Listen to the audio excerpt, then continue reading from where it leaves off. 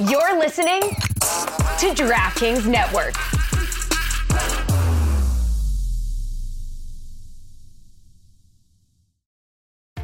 This episode is brought to you by Columbia Sportswear. It's snowing again, and that wind chill is killer. But you're not worried about that because you shop the Omni Heat Infinity Collection. It's warmth perfected with tiny gold dots that reflect your body heat inside and protect you from the cold outside. No snow or chilly temps can stop you now. Go out anyway. Shop the Omni Heat Infinity Collection now at Columbia.com/infinity. If the Islanders lose the series tomorrow, it's going to go back to the fact that had this not happened, the series could have been different, which is true, of course. Did anyone watch that game yesterday? Yeah, exactly. Yeah, exactly. Like absolute dog. No, shit. they played like shit. Like we'll get into like. But I know what you're saying. But, even though they did, they're gonna be like, "Oh, it was the missed and call." Also, and whatever. But I don't fucking care. Okay, think that you're wrong. Yeah. Hey, everybody! Welcome back to the Too Many Men podcast. My name is Allison Lucan, and if you're watching on YouTube, the sun does actually come out in Seattle. Who knew? But I am joined by the ever eloquent woman who can sum up a series in 3 words or less, and she's going to be doing it again soon for you with her awesome playoff coverage, Sarah Civian. Sarah, how are you today? I am wonderful. Yes, it's a busy week in the life, but we love busy. I feel like I have so much content coming up, including a big surprise. So keep your eyes peeled for that. A big surprise. Mm-hmm. Well, we would not be Too Many Men if we didn't have the sadly, but perhaps more focusedly dog-free Shayna Goldman. Shayna, say hi. Hi. I apologize for the background noise. We're having a great day here. It's just a wonderful day. And so let's not focus on that. Let's focus right away. Sarah, it's time for your favorite segment. Does today go on the shit list? Are we like, should we just throw this whole day on the shit list? Honestly. I'm having a great day. I know you two aren't. I'm having the best day, but it's time for Bit-O News. It's time for yes, it is correct. Okay, it's time for Bit-O News. Friends, we are going to go over all of the series in detail here in a second, but we wanted to highlight a couple things, and they could both come from the same series, and that is the Carolina Islanders series, which is currently at a 3-1 borderline stranglehold by the Hurricanes, particularly if you watch that last game 4. But before game 4 could happen, there was an unfortunate series of events in game 2 in Carolina. And the first bad news was that Teuvo Teravainen has broken his hand and will need surgery. We are sad. We don't know if he's going to be able to make it back. We don't know if the Canes will still be playing. They're now down 3 key forwards. Can he pull a Nazem Kadri? Who's to say? Sarah, what do you make of this latest loss from the Carolina lineup? I mean, first we can discuss the call-up that ended up getting a goal and an assist. And that I think Seth Jarvis had a huge game. I think it does, as much as you never want to see anybody get hurt, it does show that the Canes have depth. They have never had that elite scorer, but they do have depth, and that can take you far against a weak opponent like the Islanders. And let me be honest, I think they have played such dirty, disgusting hockey during this series, and it really has pissed me off. And the officiating has gotten bad both ways, but I think they can't compete with the Canes right now, so they are just taking all these shots. And one of them, I mean, Teravainen's hand is a different story, but he is just such a Swiss Army knife for that team. He can assist, he can shoot. I mean, even though he doesn't love to shoot, he prefers to pass. He can do it all, especially in the power play or the penalty kill, but he's had kind of a down year. He's had concussions. He hasn't played his best since he returned from COVID last year. So I don't know. I'm not going to speculate, but it just sucks because you thought maybe in the playoffs he could elevate. Maybe they'll have a long run and he'll come back. The art of a take, Sarah Civian, right there. Decisive, I told you, I'm in really Clip good this food. and send it to Dan Lebitard, please. Noted. Shayna, Teuvo Teravainen leaves that game, but then, of course, there was also a lot of discussion. We're going to get into this whole thing that seems to be happening this postseason now more than ever, of a blown call on Carolina that led to that game 2 winner. I personally think the biggest egregious mistake was that who was it? Who was the Islanders? Mayfield. Mayfield. Thank you. Okay, fine. Maybe there was a penalty. Maybe there wasn't, but you do not stop playing. Do not take yourself out of the play. That's the most ridiculous. The minute it happened, I was like, dude, just don't, I mean, fine, but don't take yourself out of the play. Terrible, terrible decision by him on his part, in my opinion, regardless of the outcome. But Shayna, there were like 15 videos saying this was a penalty, 15 videos saying it wasn't. What did you make of the non-call? Yeah. So first of all, I agree with you. The biggest mistake was the way he reacted. And I think the thing is here, had Mayfield not reacted that way, the call wasn't made, the goal was still scored, he could point to it saying, the fact that this penalty wasn't scored is a direct impact on the play, not me pulling myself out of play, because I think then you have two factors, and obviously it stems back to the one, but it just makes things a little bit more complicated. I do think it was a penalty. I do think that there were many missed penalties. And it's interesting, too, because we have a year where penalties are on the rise in the playoffs, right? It's round one tends to be the higher of the rounds. And earlier in the series, there tend to be more penalties because not the games are less important, but you know what I mean? It's less do or die. And it's something that carried over from the regular season, where in overtimes in the final minutes of regulation, we saw a rise in penalties called, and subsequently we saw a rise in power play goals, which is why games were ending in 3-on-3 overtime more, well, 4-on-3 technically overtime more often.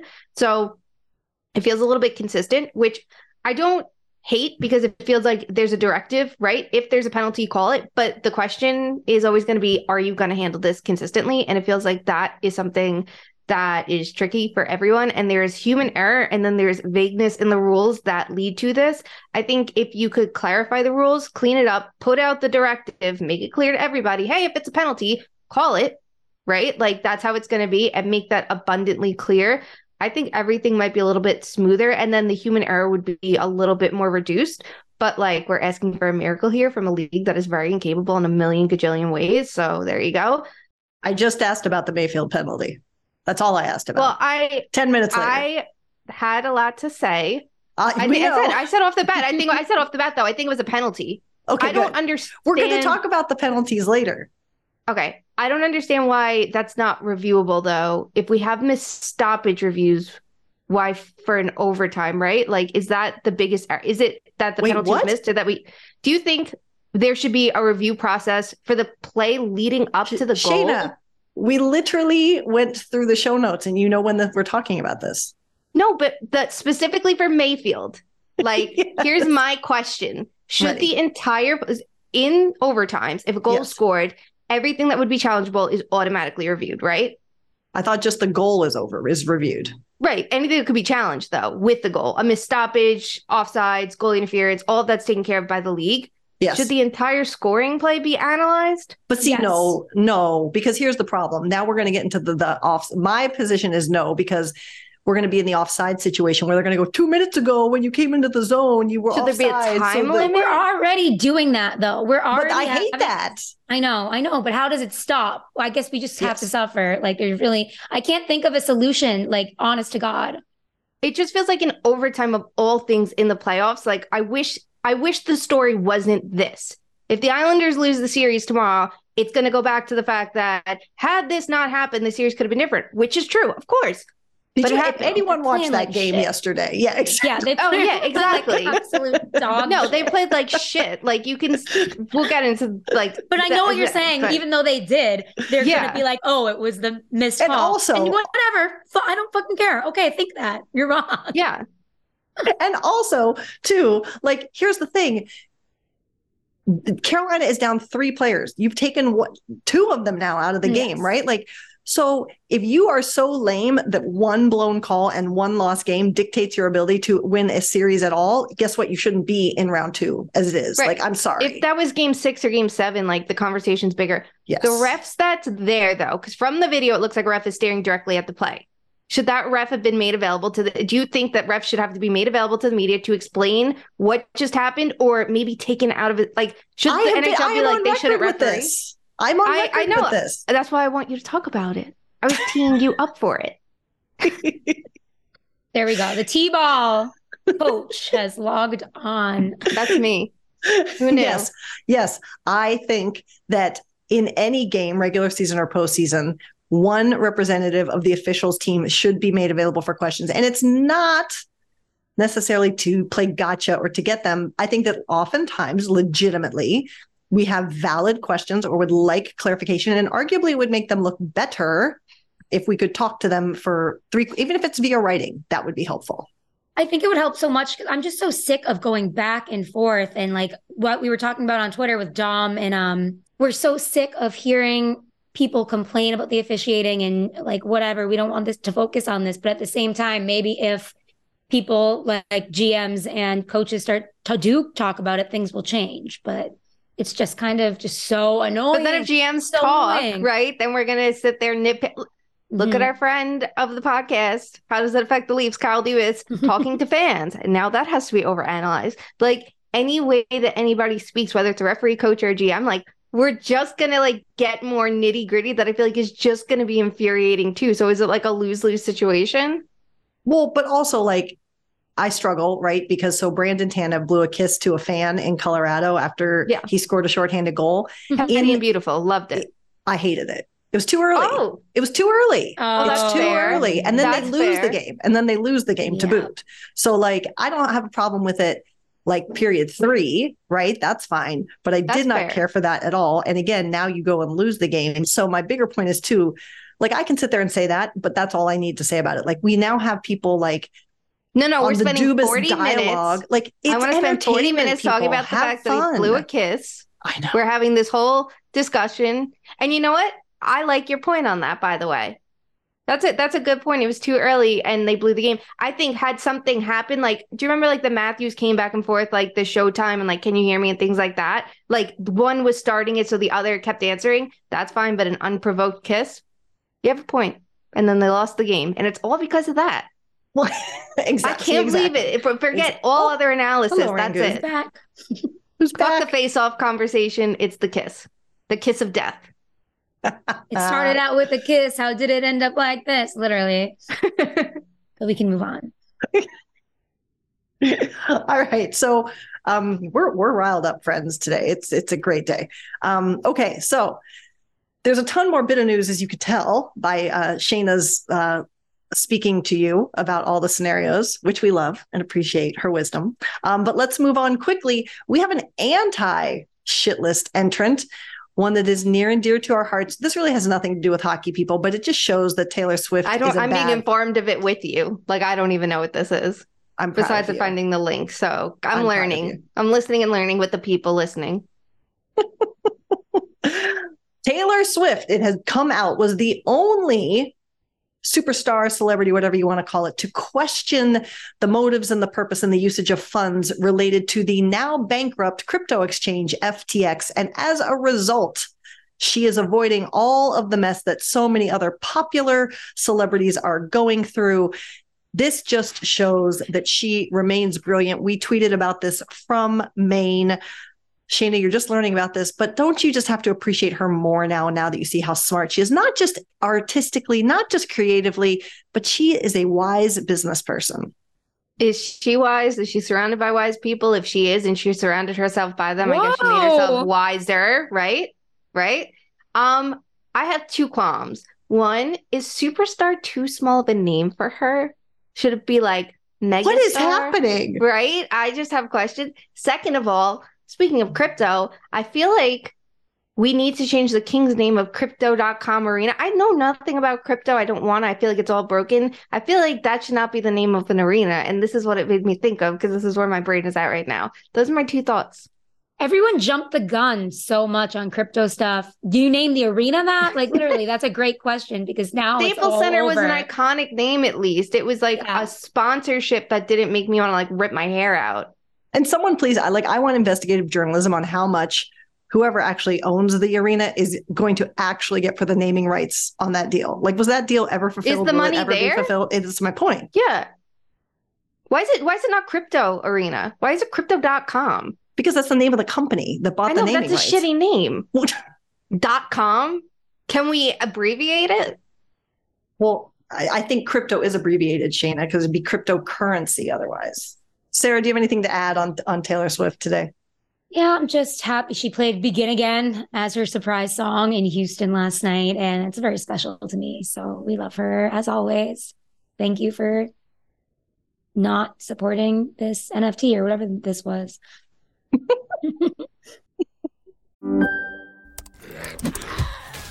Wait, are you gaming? On a Chromebook? Yep. It's got a high-res 120Hz display, plus this killer RGB keyboard. And I can access thousands of games anytime, anywhere. Stop playing. What? Get out of here. Huh? Yeah, I want you to stop playing and get out of here so I can game on that Chromebook. Got it. Discover the ultimate cloud gaming machine, a new kind of Chromebook. This episode is brought to you by Chevrolet. Now's your chance to support a team with real grit. The Chevy ZR2 family of off-road trucks. The first ever Silverado HD ZR2 joins the all-new Colorado ZR2 and the Silverado ZR2 for a commanding lineup of off-road ready trucks, equipped to take on anything this season throws their way. Visit Chevy.com to learn more. This episode is brought to you by Shopify. No matter how big you want to grow, Shopify gives you everything you need to take your business to the next level. Shopify is the commerce platform that makes it easy to show up and sell exactly the way you want to. No need to code or design. Sign up for your $1 per month trial period today. Visit shopify.com/offer23 to get started. All right, my friends, let's start to dive into the hockey talk specific because there are still 8 series going. There will not be any sweeps in round 1. Since the last time we talked to you, there have been 8,000 games, or at least it feels that way, including overtime. So we're going to go through each series and talk about what has stood out to each of us as the highs and lows to date. But we have to start with one series. Can I ask a question? Yes. I need rules written down for me, okay? It's just when did you follow the rules? Never. Okay. But I need literally, we play any game here, it could be wiffle ball. We all have to write rules and sign off on it and agree, or we can't play because we end up arguing. Like, I need rules. I need structure for me to break through. Anyway, is the highs and lows, are we going like a specific? Don't look at me that way. Do not look at me judging. This is a good question. You're going to say, wow, I didn't think of it that way. Okay. Is this the highs and lows, like moment-wise, or can it be just like an element that we like? Like it could be like, this team's defense is incredible, high, or does it have to be like a pinpoint moment? It can be anything you want it to be. Okay, amazing. Thank you. There's no structure, no rules. That's how I like it. Carry on.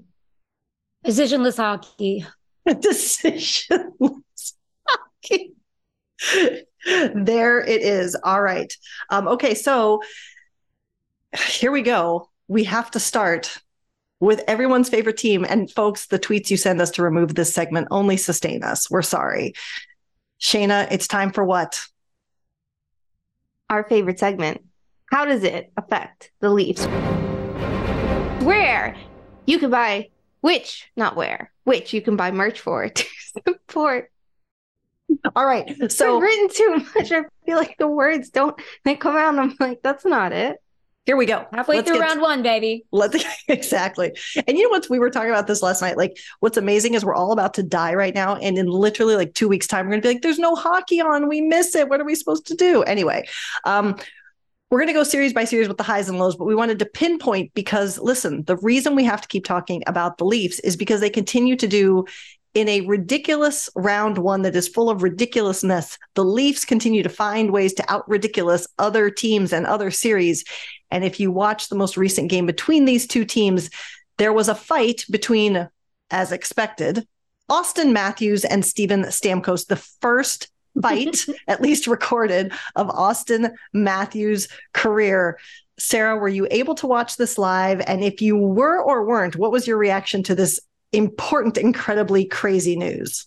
God, it was amazing. I was watching it. I was walked in and like screaming. I know, like I'm like becoming a Leafs fan. I've had such an interesting perspective this year because I'm not just watching one team and I'm like getting excited about just all the playoff hockey, and I'm not like having to report on all of it in that certain way where you have to just kind of not get too excited. So when I saw Austin Matthews and Steven Stamkos fighting, that was just, it makes, not to be, and I guess I'm the old man of the podcast when it comes to the rules and stuff. I felt like the Leafs were going to win the series because finally, like, the guy who needs to have heart was like having so much heart. And like, I know he wasn't really making that much of an impact on the scoreboard in the iconic game and like just throughout the series. So now it feels like he's making his mark however he has to. And I just loved that. Like, welcome to playoff hockey where the two stars play and fight.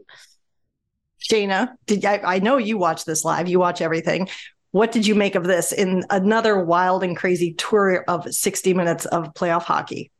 I watched it live, but my focus was more split because it was the one night we didn't have true staggering. So like the Leafs and the Rangers were like very much in line timing wise. And I am writing every game about the Rangers. But I did catch that. It was really funny. I wish the camera, sometimes like the camera works a little bit quicker on it too. So we can like encapsulate them a little bit more because in like so many views, they were like cut off awkwardly. But it was funny to see. It's something you don't expect. And I agree too with Austin Matthews. Like, we talk about all the skill in the world, but he has to produce in the playoffs, and like his level of production, you want to see higher than the regular season. You want him to make the game breaking plays. And I feel like in the playoffs, even if he's performing well, he's not to the levels that we need someone of his caliber to be. Like, think Connor McDavid last year in the playoffs. Like, that's the bar is a little high there, but maybe like Leon Draisaitl in the playoffs is the bar that Matthews can kind of like evenly match. And like this, I guess, was a good example of it because it's something, even if you're not scoring, you're doing something. And like he supported his teammate, which he needed to do because that was like a lot of chaos. But yeah, that it was interesting, right? As long as he doesn't get injured, who cares? If he got injured, that would be the conversation. And that would be like, please let me rip my hair out. But like, good for him getting involved. And we'll see like how it lights them up this game. If it does at all, who's to say? And speaking of injuries, this has been an up and down series in terms of that, with players not only being taken out of the series for suspension reasons, but also big time injuries, particularly affecting the Lightning. I have to say, I felt like going into that last game, game 3, if Toronto didn't win that game, then they should just take themselves out of the tournament and go home because there was like one NHL regular defender on the back end for Tampa Bay. Sarah, what are the highs and lows of this series for you thus far? That's such a good point. But I think the highs are the Leafs. Just like the highs are the highs and lows, right? Both teams won a game scoring 7 goals. And then the third game was so even. I just thought like it's amazing that you never know what you're going to get, but you're on the edge of the seat and the drama is like really paying off. Whereas in some other series that we thought would be dramatic, the drama isn't dramaing. And the lows are the Michael Bunting hit. He got rightly suspended for that. I just hate seeing players get injured. Shayna, highs and lows for you of Toronto and Tampa Bay heading into Game 4. We're recording, of course, on Monday, heading into Game 4 tonight. Yeah, probably the high, I would say, was everything that like Game 3 brought to the table because you had 2 lopsided games to start where then the conversation was like bad goaltending on each side and whatever. And like blowouts can be exciting when it's back and forth across a series, but like I personally like the drama of a tight game. And I felt like we got that. And we also got like the comeback ability from the Leafs that I don't think many of us thought they had at that point in the game. So for me, it was just everything, every element that it brought was like what I now want to see the rest of the series. So I'm glad we got it in Game 3. The low, yeah, I guess it's just it's the injuries piling up, right? Like I hate that. I hate that Chernak got knocked out of the game by a hit from, Bunting. That was super unnecessary. I hate that Victor Hedman isn't at top speed because I think the game is better when he is, and it's been a rough year for him overall. And like we can look to last year's series, the impact he had. So just seeing injuries pile up, I'm like, this sucks because not only is it going to hurt this series, say the Lightning do advance, like now you're getting a half strength like Lightning team against Boston. Like that's bad for our entertainment purposes. And also, the players' lives and things like that. That's kind of important. Also relatively important. Yes. So Sarah remains pro Leafs. We'll see how this turns out. We'll be back to look at what's going on in this series in just a couple days' time. Let's stick in the East, though, and we started to talk about this series already. So let's finish that conversation. Carolina has a 3-1 series lead. They finally, you guys know, I've been on this bandwagon for a bit. Can they win on the road? Can they win on the road? It seemed like they weren't. And they did. Yay, them. But at what cost? As I tweeted at Shayna, but we were all texting, watching this game yesterday on Sunday. And it just feels sad. It just feels like even though Carolina is likely to win this series, that they're going to be so decimated. And this was a team that had such promise and opportunity going into this season and even going into this postseason. And now it's just like, you almost want to see them get taken out of their misery too, because it's just going to be such a hard road to climb. And it's not at all what they expected to have going into a window that Sarah's talked about quite a bit of. This is like the honeymoon's over. This is time to go out and win a cup and give your best and get all the way to the final, if not take that cup home. So Sarah, what has stood out to you other than the basic sadness of Islanders Hurricanes? Yeah, I mean, it's trash. Just the bad hits again and the bad calls. It's just like there's been certain series that I've covered as a reporter too, where you kind of are not enjoying it. Like, to be honest with you, there's ones that you enjoy. I know people are enjoying covering Lightning Leafs. I'm having kind of, even though it's chippy, I'm having a blast covering the Bruins Panthers because it's like fun chippy. But this over here is like people getting injured in really serious ways and then not, like the Islanders are giving nothing on offense, and the Hurricanes are quickly running away with this despite not having half of their stars. So it's just kind of, it's like not fun at all. It's like you dread it. You're like, who's going to get hurt next? And it's just like the hockey aspect is not great. Sarah certainly covered the lows. Do you have any highs, Shane, or do you just have more lows to pile on? Yeah, the injuries and everything you said, Sarah, like it's a series I was excited for too. Like I like watching defensive hockey and it's just like not as exciting. And it's because of the Islanders' performance and the chippiness. Yeah. Okay. So one high is that we actually had boots on the ground and that everybody should be supporting us that way. I told my friend to do it and I think he forgot. And I texted him like, hey, this is your job. Don't forget, like, this was your idea. You moron, do it. And shout out to Chris and all of them. They all like joined in, boots on the ground. I got 20 videos that night. We posted a bunch of them. They were all really wonderful. The environment did seem really fun. So credit to that, like the terrace they have, and they had a DJ out there. So even when they were down in the game, they were able to have like good vibes. But like actually on the ice, the high is, I think that we can see the Canes at work, the Canes system. We know about the Carolina Hurricanes. I don't know if there's another team in the league besides maybe like Tampa or Colorado, and again, gold standard, previous Stanley Cup winners right here, who have a system that has stuck with them and an identity that has stuck with them as long as the Canes has. It feels like since Brind'Amour took over, it really has taken hold and maintained that throughout his tenure. And it's the suffocating forecheck and the way they play stylistically, along with the strong defense. And they've only improved it through the years. And I think we're seeing it, as strained as they might be lineup wise, that they have this really strong system that I wonder who else can compete with. You know, when you put in a player, they're going to succeed because everybody knows to buy into this system. And it's very impressive to me how they do it and how they play to their strengths, how teams struggle to exit the zone because the Canes are swarming you. Like, that is interesting to watch. It would just be more interesting against a more competitive team that was trying to create an ounce of offense. And when there were penalties, you weren't rolling your eyes saying decline the power play. I am very impressed. You managed to make this hockey actually sound exciting. And that in no way represents the hockey that we're watching. But good for you. It's not. I Good tried. job. Good job. Again, let's stick in the East. We probably may have a series close out there before we come back to y'all. But now I've just jinxed it, which means it'll go 7 and we'll all just want to die. But let's stick in the Northeast then and talk about the series that doesn't even require a plane ticket, and that is the Rangers Devils. The Rangers had been owning this series, but the Devils did come back. They now have one game on their win column, 2-1 lead for the Rangers. Sarah, highs and lows for you from this one so far?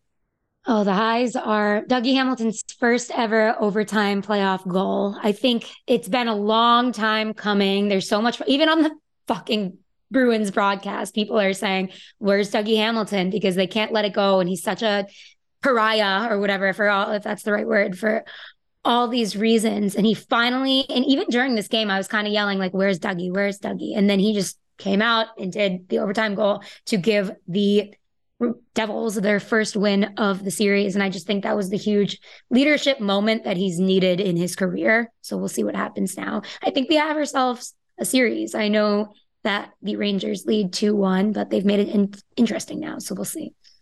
No lows from Sarah Sivian. Lows? I think that it was it's been boring. At least the first 2 games were pretty boring to me. Shayna, highs and lows from a series you just revealed to us you were writing on every single game. That's me. My takeaways every game.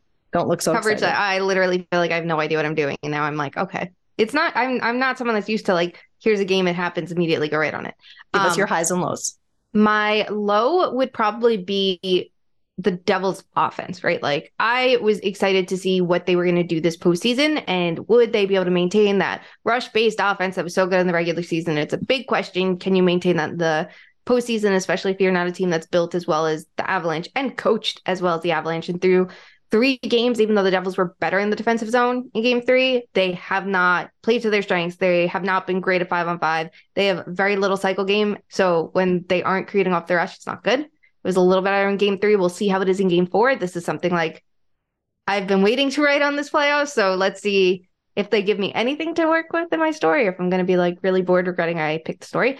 And the high would be it's the adaptability of the Rangers that impressed me. And I think the big question is going to be how it goes into game 4. But for games 1 and 2, they played team defense like I don't think we've seen from this team in the regular season. And to end the year, yes, there were injuries with Lindgren and they were rolling 5D and, 11 forwards and everything was really hectic. But even when they got back to full strength, like their defensive efforts were not there and goaltending was.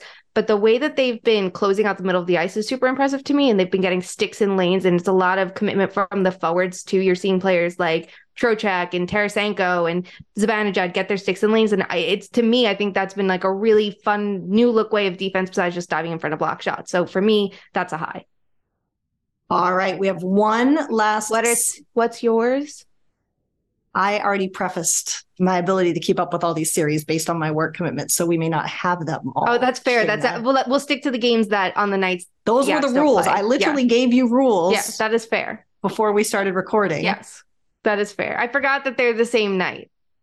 Yeah, thank you. I appreciate that. Although I did enjoy Jack Hughes' post-game comments, which were hilarious, that I found a day later. So there's my high. He has a great personality, and he's like very willing to like speak his mind. So we'll see if that keeps up throughout his career, or if the league is gonna like change beat it out of him. Yeah. All right, we saved the best for the last in the East, and that is the series that Sarah is directly covering, and that is Boston, Florida. Again, a 3-1 series lead as it shifts back to Boston for a potentially series clinching game. We still have not seen Patrice Bergeron.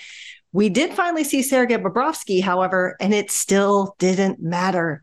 Sarah, highs and lows from this series thus far for you. Yeah, it got kind of weird when the Panthers tied it up, and the vibes were weird because you thought the Bruins were just going to dominate. But this is the playoffs, and not everybody sweeps every single series. You know what I mean? So obviously the Bruins ran away with game 3. And I guess the high would be how chippy but fun this is, right? Like, I think you have Ullmark trying to fight Tkachuk. Tkachuk's getting in people's heads, but it's not. He's such an incredible player that he will score, but like the team around him is just not keeping up. So I guess the high, maybe watching him, but also watching Jim Montgomery find success and be kind of emotional. I saw one of his post-game post-game speeches where he said he was driving in his car and he listened to the Summer of '69 and he was like, these are the best days of my life. And it made me emotional. I'm like, good for him. He's been through a lot. So that was pretty special of him to share. Nothing riles the emotions like John Mellencamp, Or no, that's Bryan Adams. Bryan Adams. Excuse me. All right, Shayna, highs and lows for Boston, Florida for you so far. Yeah, I think it's the overall vibe surrounding the Bruins has to be the high, because you see, the system of everyone stepping up when you're missing pivotal players like Bergeron and Krejci, and that's impressive to me of, like how we've seen players change their game under Montgomery, and even Marchand's really kept it in line. So that's impressive too. And, guys like Bertuzzi and DeBrusk are stepping up. So I just think there's like good energy around the team that is fun. So we like that. And obviously Paz is bringing it every game on the ice, off the ice, everything I love about that. The low is Florida's power play. It was terrible last year in the postseason, and this is a different coaching staff. It is still bad right now. They are one of the few teams who power play one is 3 forwards and 2 defensemen, and Ekblad has not been good there. The only reason they changed it for the last game was his injury status, and it's like it shouldn't. They started that game with Verhaeghe on power play one, which what a concept, your 40 goal scorer on power play one. And then when they scored, it was Sam Bennett at the time. But there's a difference when you have 4 forwards. And then by game's end, they were going with 6 forwards on the power play. So it just took the Ekblad injury, which it shouldn't have taken. And watching it is just bad and obnoxious. And there you have it, my friends. Thus finishes our sweep around the East. So let's move to the conference that if you're not watching, you're missing out. Although we said this last episode, and then we did have a couple duds come out of the West. But I feel like we're back on our bullshit here in terms of the Western Conference games. Let's start with some games that just wrapped up last night in terms of getting to Game 4. And first, y'all, we already started a rant on missed calls. Let's go there again. Let's talk Kings at Edmonton. That series is tied 2-2. Someone made the joke to me last night that the league just can't figure out which side they are actually trying to fix this series for, given that the last 2 games have both ended either literally on a controversial call or right after a controversial call. If I never have to see 18 angles of a puck flipping head over heel in the air again, I'll be fine with it. Sarah, highs and lows for Kings Edmonton to you. The highs are obviously that it just keeps going to overtime and it's all tied up, and that it does stink that a lot of the times it could have gone either way. And the refs, this is where I will complain about the refs and say they're literally changing the complexion of the entire series with these calls. But the high is that at least it's fun, like in a new, exciting way. They're trying to fix it for the league, not for either team. And I feel like the Kings are like out Oilersing the Oilers kind of with the way they had the 3-0 lead. But then the lows are obviously the refs. Like what more can you say on that? And maybe Shayna can take it away and say more. Kevin Fiala, of course, returns to the lineup. You already mentioned friend of the pod, Leon Draisaitl, is having just a lights out postseason. We love to see it. Connor McDavid can't help but complain. Shayna, what have been the highs and lows for you? He did.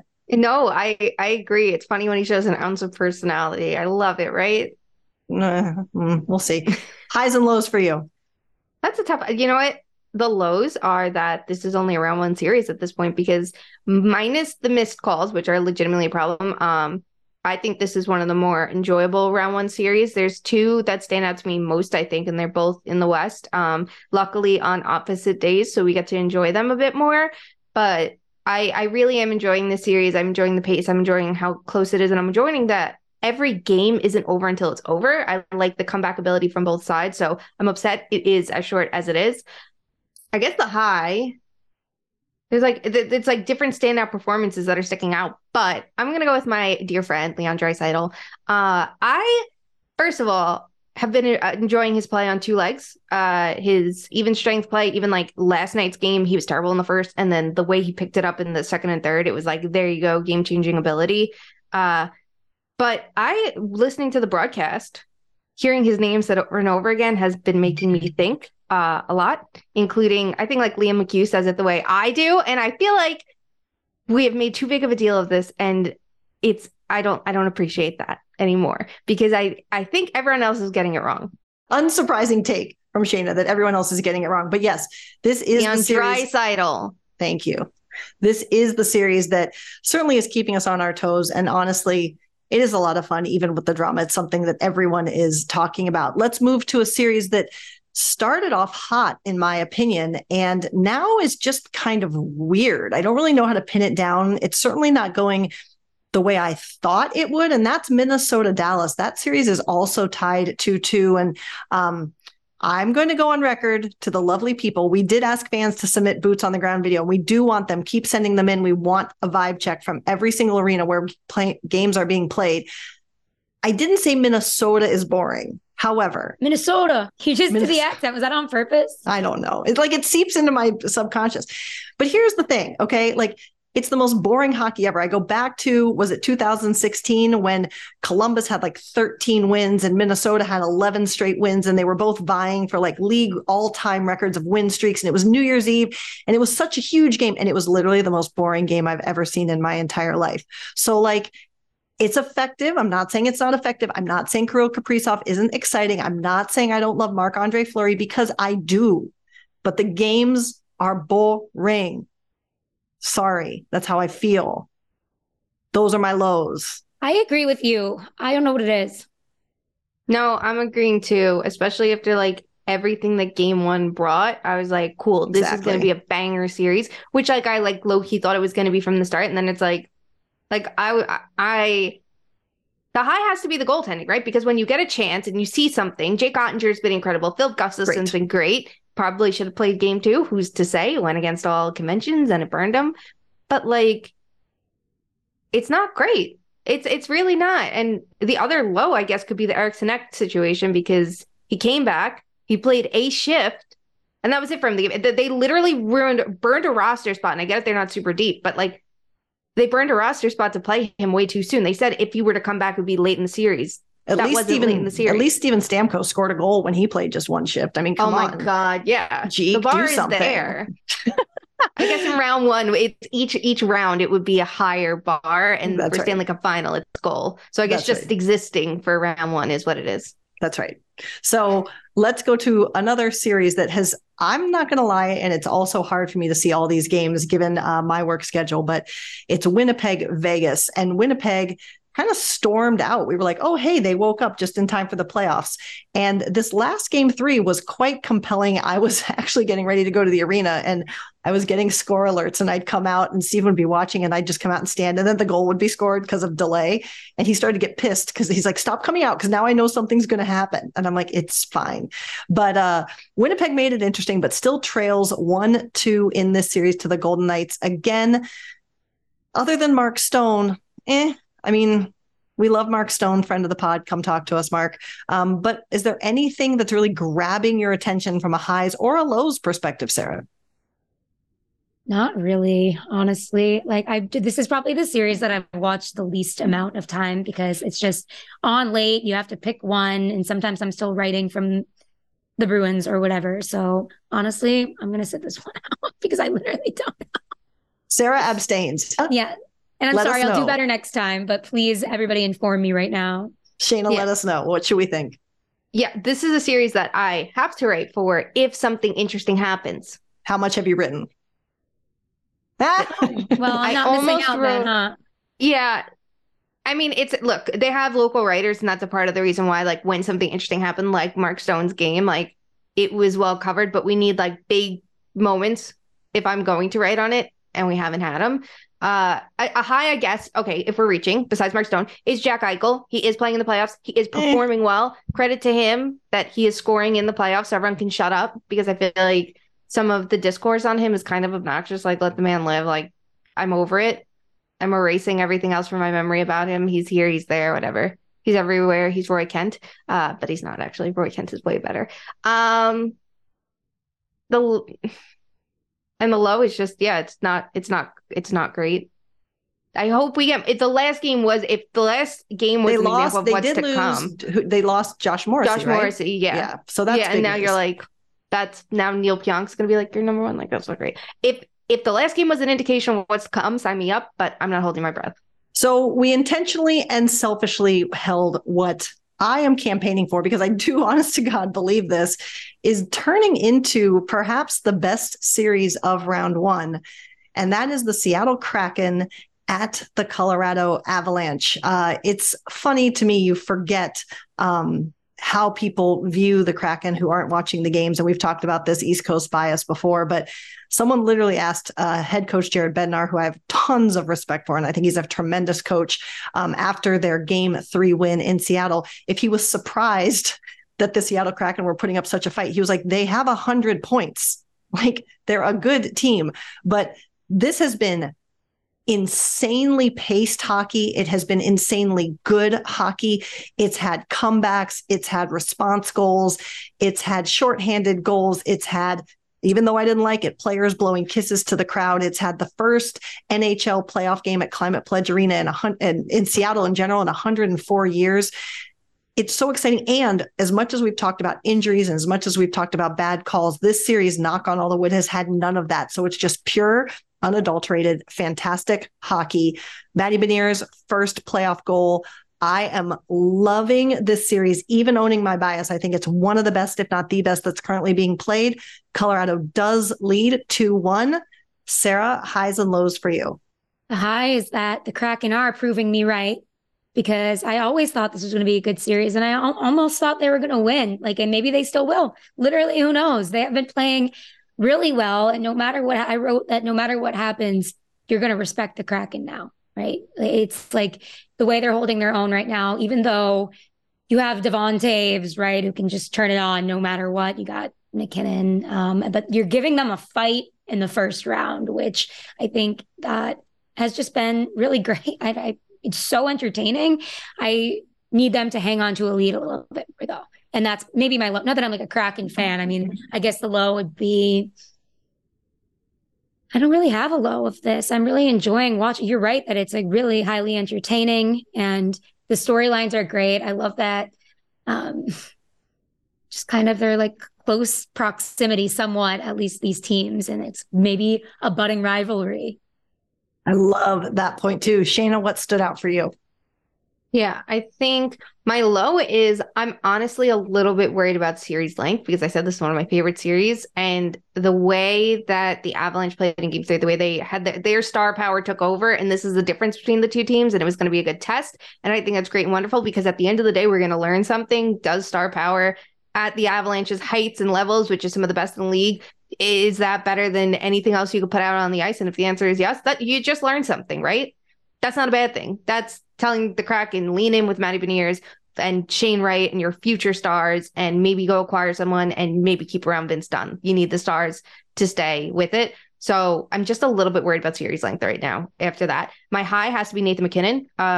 I love watching. I really am loving the series. I'm loving both the teams. The way he played, though, last game was incredible. He had 13 shot attempts. I think it was like 7 scoring chances. He broke ankles twice in one shift leading up to the goal, which was just incredible.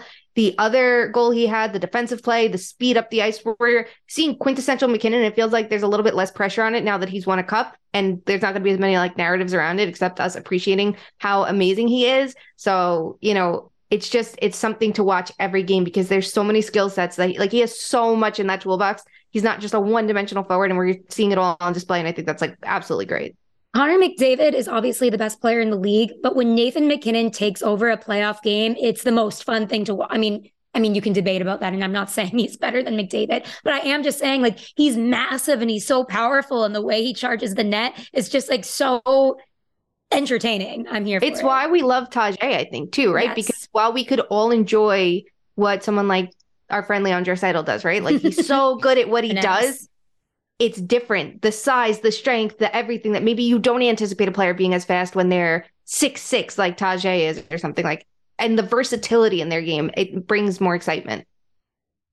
Absolutely. Absolutely. Well, there are some sub narratives to that series, but we're going to get to them later this week. And I'm going to have perhaps ask better questions on our shit list, because media controls the narrative, and let's make sure we're looking at the game the right way. Anyway, we'll leave that Easter egg there for you. It is time, my friends. Figure it out, everyone. Figure out what you want in your coverage and really think about that through these series, because you might see some things being written being like, this is the best you got. Like, push for better, right? Push us for better if you don't like the shit we come up with too. Or just do it better than us if you think you can. All right, let's wrap this crazy ride up with our favorite game, and that is Fuck, Marry, Kill. Sarah, I'm going to have you go first. We are exhausted by the influx of penalties, the influx of complaining, the influx of review time, just slowing down what seemed to be great games. So for Fuck, Marry, Kill, here are your options. Are you ready? Here we go. No goal reviews, no mics on the ice, no injury reviews. Take it away. Wait, no? What do you mean injury reviews? Wait, what do we mean by no? Like get rid of, which one of these? Like eliminate these things. Okay. Yes. Okay. Yes. What's an injury? Like injury reviews? Like, like they can review the major or call something as a major in order to review it and then figure out the right penalty. Yes. Okay. I'm marrying no injury reviews because I think the essence of calling a penalty shouldn't be, did the player get hurt? And I think that's been a huge problem in our sport. Like, I think if the hit was dirty, that you shouldn't lessen it if the guy gets up and walks. Like, I just don't like that.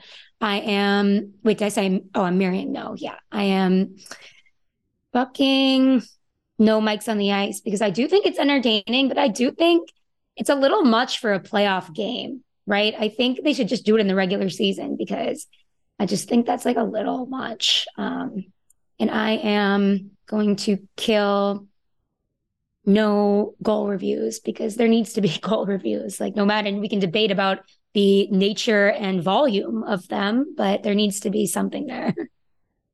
Shayna, your turn. Yeah, I will also kill the no goal reviews because they should be, efficiency is number one, right? At the end of the day, sometimes it's how do you get there and what's the process?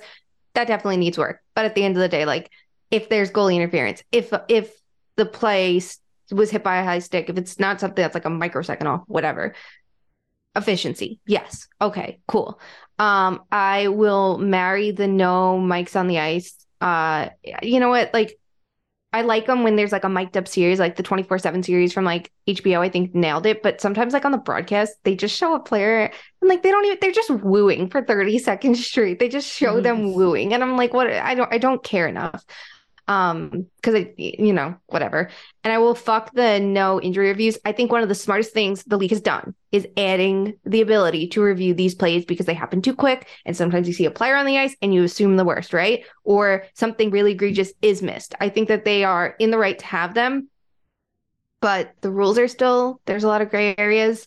They sometimes like the results are still complete, like the Dumba versus Bunting. You can have that debate all day of like, how are they different and things like that. Like, it feels like, how are you coming to the results you're coming to? That's still an issue and that's going to be. But the fact that you're able to review something and figure out, was that actually a high stick? And was this player hit? Or was it incidental contact? Like, it's important to see that stuff. Like with the Pavelski play, you could see that it was late, but you could see that the reason the player's so injured is because he hit his head on the ice, which wasn't from a shoulder, right? Like, I think that's important to clarify. Guess what? You're agreeing with me?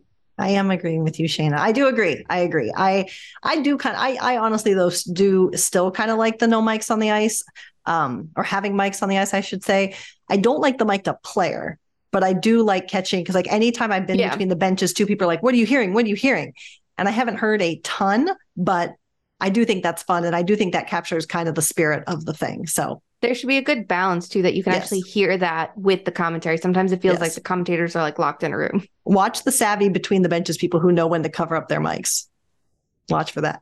Anyway, insider tricks. Anyway, my friends, we've made it through another chaotic episode. We are always so thankful to spend this time with you. As always, you can follow us on social. We are at 2_much_man on both Instagram and Twitter. And if you are there, don't just follow us. Send us your boots on the ground. We want to know what it's like where you are at, where you're watching the game. If you're at an arena, heck, if you're just at a party, let us know what the vibes are all about. Give us your take on the game at that very moment, but make it Too Many Men. We'd love to hear from you. And if you haven't already, why don't you go get some Too Many Men merch? We may actually have some prizes for people who don't just send us a vibe check, but send us a vibe check wearing some Too Many Men merch. So think about it. It could make your day. You can get your merch at toomanymenmerch.com. Thanks so much to our wonderful fans who got that for us. We appreciate you, Ashley and James.